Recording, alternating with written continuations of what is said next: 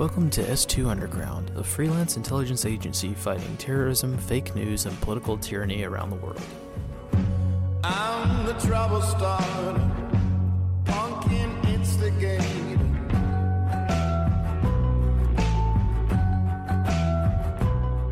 Alright everyone, welcome back to the Underground once again.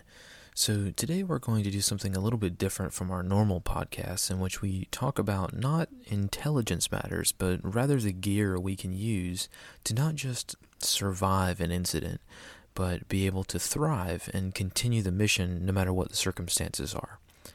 So today, in light of the global shortage of N95 masks and other PPE, we're going to take a look at what exactly I keep in my gas mask / pro mask / J-list bag, or whatever you want to call it. I don't really have a name for it. This is kind of a niche topic that I've wanted to talk about for a long time, especially with the new products and gear out on the market right now. As we all know, some of the greatest innovations come from warfare, and many lessons have been learned from the use of chemical weapons as far back as Saddam Hussein, and especially the more recent widespread use of chemical and nerve agents by the Syrian government, as well as the Russians in Syria. But before we do that, we've got to start with the why. So why would anyone, civilian or otherwise, need a gas mask? Well, to be honest, there are many reasons, and here are just a few of the more compelling ones. Many preppers buy gas masks to sort of fulfill their dream of trudging through a highly radioactive dystopian wasteland. For us, this is actually quite laughable for many reasons, and it's certainly not why we have gas masks and other chemical gear. The reason why we recommend everyone to get a gas mask is a simple case of risk management. For those who are unfortunate enough to be extremely familiar with the risk management matrix, this is a bit redundant, but for those who don't know, risk is essentially a process of balancing the likelihood that something bad will happen with the severity of that same thing happening. For instance, the likelihood that you will get a paper cut at some point is high, but the severity and the harm from getting a paper cut is extremely low, which results in a net risk level of low. Consequently, the likelihood of needing a gas mask is very low, but the severity of not having a gas mask when you need one is extremely high. In other words, if you have a gas mask and don't need it, that's fine, you're just out some money. But if you are in a situation where you truly need a gas mask and don't have one, you're most likely going to die in a very horrific and slow manner. As we know, the threat of domestic terrorism is extremely low, but never quite zero. And since choking agents like chlorine and phosgene have lots of industrial uses, these types of chemical weapons are easy to make, hard to track, and devastatingly effective. As a result, we view the somewhat high price of a gas mask as justifiable, considering the alternate outcome. Additionally, gas masks, as we are finding out from the global shortage of N95 and surgical masks, are good insurance to have when things get bad, even if wearing a gas mask would be quite overkill. While the social mores of humanity do not positively view wearing a gas mask out in public yet, by having a gas mask, you will have the most protection feasibly possible from everything from poison gas to someone coughing in your face. In a pinch, it's better to over-prepare than under-prepare, especially if you want to maintain a mission-ready status and retain combat effectiveness. Also, having a gas mask isn't just helpful for warfare or terrorist attacks, but for events like industrial factory accidents, nuclear power plant accidents, railroad chemical spills, even tear gas during riots, wildfire smoke, ash from volcanic eruptions, dust storms, and a long list of other natural disasters. And with these ideas in mind, we have created our own gas mask kits for each person in our households. And no, just having a mask is not enough. There are several other items that are required to enable you to have a kit that will enable you to survive everything from a sneeze to quite literally the worst forms of warfare ever devised by humankind. So without further ado, let's get into it. Most NBC doctrine is divided into 3 categories: detection, protection, and decontamination. We'll be starting right with the protection category as it's the core component of this kit. So first off, I've chosen the U.S. military M40 as my protective mask of choice. Many of you who have been in the military are familiar with this mask and that it was replaced by the Avon M50 in recent years for a variety of reasons. While I would agree that the M50 is a better mask in almost every possible way, there are 2 reasons why I prefer the M40 mask. For one, the M40 is vastly cheaper.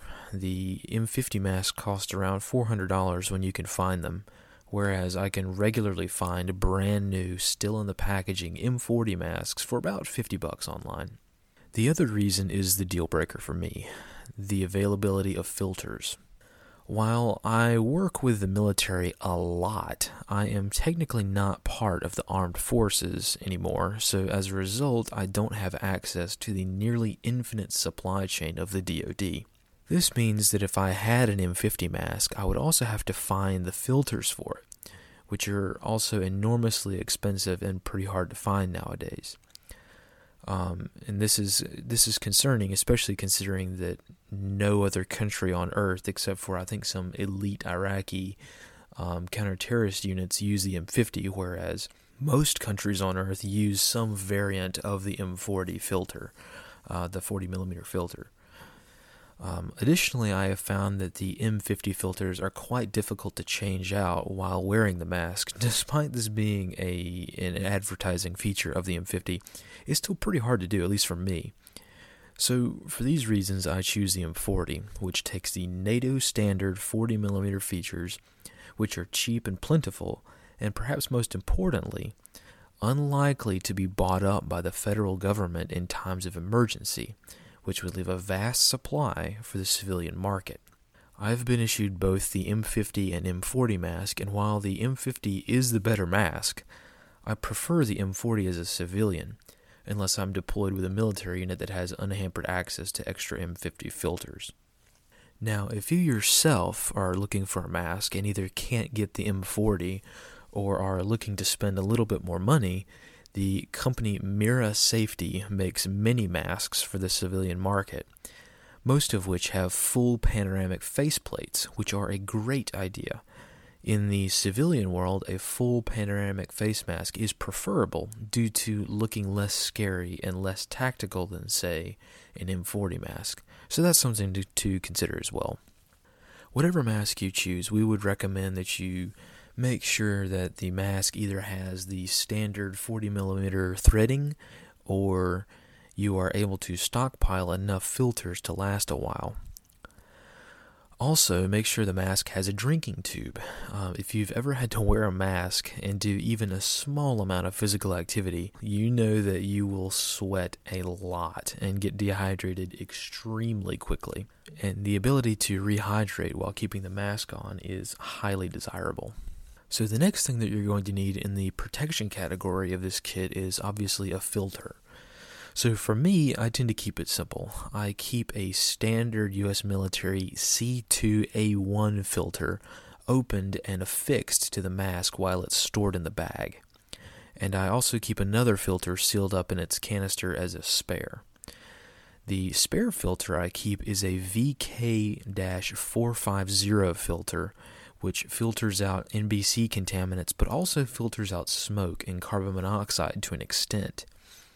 This filter is great because it can be used in an area with as little as 19% oxygen, so it can be used to escape a structure fire or wildfire as well. It's not perfect, but the normal NBC filters don't filter out any carbon monoxide at all, and the VK450 filter is the best you can buy and relatively new to the market. And you certainly pay for it as well. While a normal 40mm NBC filter normally costs around $40, the VK450 costs around $90. Some people vastly more experienced and intelligent than I have talked about whether or not you should keep a filter opened and attached to the mask or not. There are arguments for and against, one being that the moment you open an NBC filter, it has a very limited shelf life and starts degrading almost immediately. Others say that as long as you're not actively breathing through it, the filter will last much longer than the packaging states and could last several years. There are many people out there that have talked about this topic before, so you can do your own research and figure out what's best for you. As for me, I split the difference and keep one on the mask, the cheaper one, and one sealed up, the more expensive one. So before moving on to the rest of the components of this kit, let me talk for a second about the bag I keep all this gear in.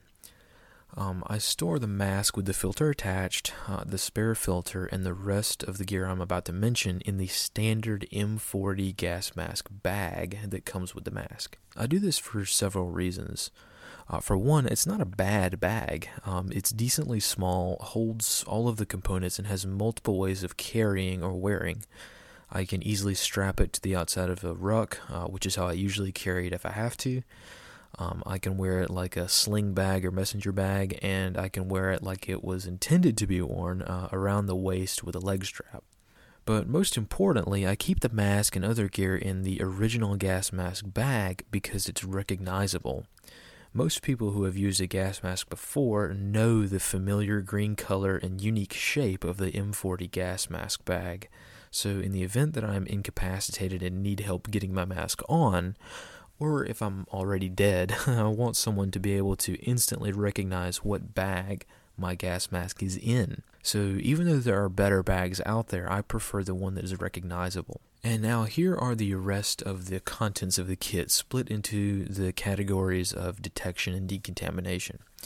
So first up, detection are the supplies that you'll need to know when it is safe to take off your mask. So one of the common tenets of CBRN in the military is to never, never, never take off your mask unless you are positive that it is safe to do so, which is impossible to tell without a test kit. So as a result, I keep a couple of the M256A1 chemical agent detector kits in the bag so that in the extremely unlikely event that I am the victim of a chemical weapons attack, I can know when the chemical agents are no longer in the air and it's safe to take off the mask. Along with the M256A1 test kits, I keep a booklet of the M8 detection paper and a couple of squares of the M9 detection tape. These papers change color when exposed to various chemical agents, so there's another method to determine if you've been exposed and if it's safe to take off your mask. Another item that you might want to consider adding is a small dosimeter or Geiger counter for radiological events.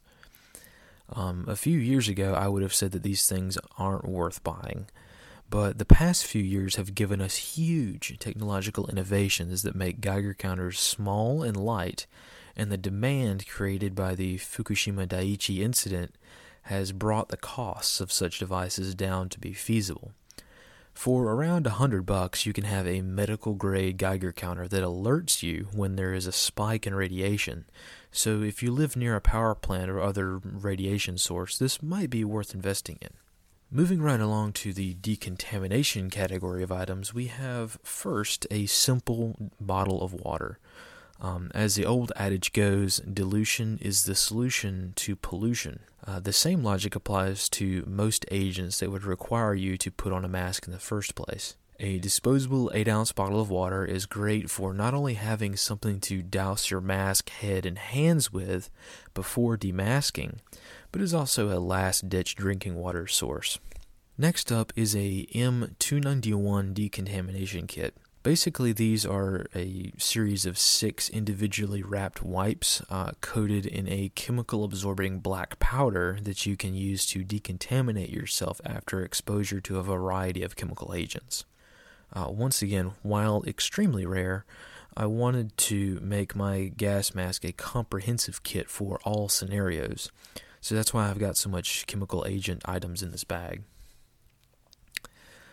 Next up is an RSDL wipe, or sponge. This is a brand new product to the market, and I haven't seen anyone talking about it yet at length, but it is a total game changer.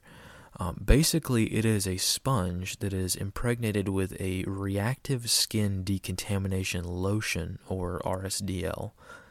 This lotion is vastly more effective than the old M291 kit that I just mentioned, and it pretty much neutralizes every chemical weapon there is, or at least the most common ones used in warfare. However, there is a con. It is enormously expensive. Last time I checked, it was about $50 for one single packet, whereas the M291 kit is about $15 for 6 wipes. But once again, I wanted this kit to literally be the best there is, so I shelled out for one of the RSDL kits. Another relatively new technology that I've included is a couple of small bottles of a product called Fast Act powder. This is a new powder that is sprinkled over contaminated skin, clothing, and equipment that has been exposed to chemical agent. The full specifications are on the Fast Act website, but suffice it to say that this powder, like the RSDL sponge, is vastly more effective than the military equipment that is sort of Cold War era technology that we're still currently relying on. The next decon item I have are 2 or 3 Sudicon wipes. These wipes have only one purpose, which is to wipe down and decontaminate the eyes and face from exposure to pepper spray or tear gas. These wipes are simply the best thing for you if you either accidentally or purposefully get hit with pepper spray or other non-lethal riot control agents. These wipes are also effective if, say, you have to pepper spray someone and then fight them, which is often overlooked by people who carry pepper spray.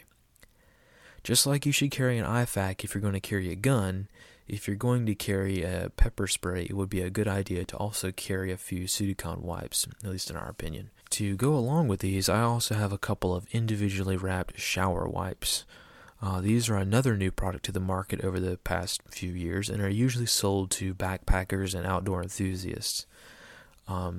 These shower wipes are basically an individual wet wipe on steroids. The one I have here are 24 inches wide and 48 inches long. So basically like a mini towel, and they're extremely durable, way more durable than say like a wet wipe or a baby wipe. These can be used for a variety of decontamination and cleaning purposes. I also have several individually wrapped Clorox bleach wipes, which can be used for things like biological threats, such as exposure to a virus or bacteria or something like that. To go along with this, I have a small bottle of hand sanitizer as well as an individual packet of Hibiclens surgical soap, which is also used to wash down with. Some of the other items I keep in this kit that aren't really used for either, they don't really fall into any of the other categories, are some potassium iodide pills for protecting the thyroid during a radiological incident. I also have a CamelBak adapter so that I can use the CamelBak in my ruck with my mask. I've also got a few pairs of nitrile gloves, which are self-explanatory. And finally, I have 2 or 3 flat fold N95 masks for less serious threat that still require some level of protection. We keep these for 3 reasons. Firstly, they are more comfortable to wear for hours on end, and it's always a good idea to use the least amount of PPE possible while still protecting against the threat. Secondly, if the threat is, say, against a virus, we wouldn't necessarily want to crack open a new filter for going to the grocery store or something like that. And thirdly, and perhaps most unfortunately, N95 masks are far less scary looking than a full-face gas mask. If I had my choice, I would gladly put up with the discomfort and cost of wearing a gas mask for 12 hours a day if I was a healthcare worker who was at the highest risk for contracting something infectious. But unfortunately, sometimes we need to accept an increase of personal risk and not take the best protective measures for the sake of the public or for those we're treating. We, as intelligence professionals, have immense experience with this, albeit in other areas like personal defense, but when it comes down to the issue at hand, sometimes we have to wear a flimsy surgical mask in order to not freak out patients or just people at the grocery store, even when we should be wearing a full-face respirator for the best protection.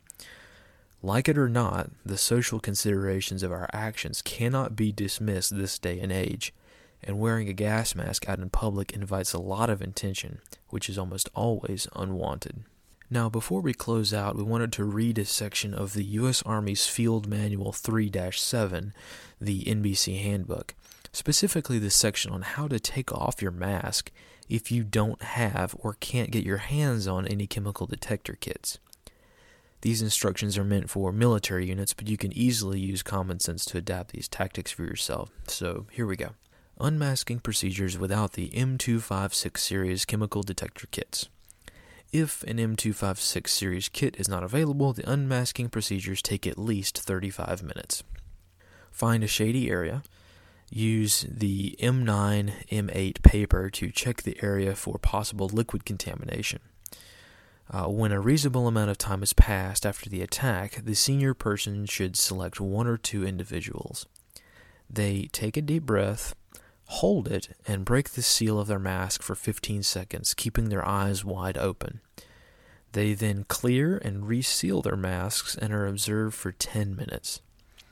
If no symptoms appear, the selected individuals break the seal of their mask, take 2 or 3 breaths, keeping their eyes wide open, and then clear and reseal their masks.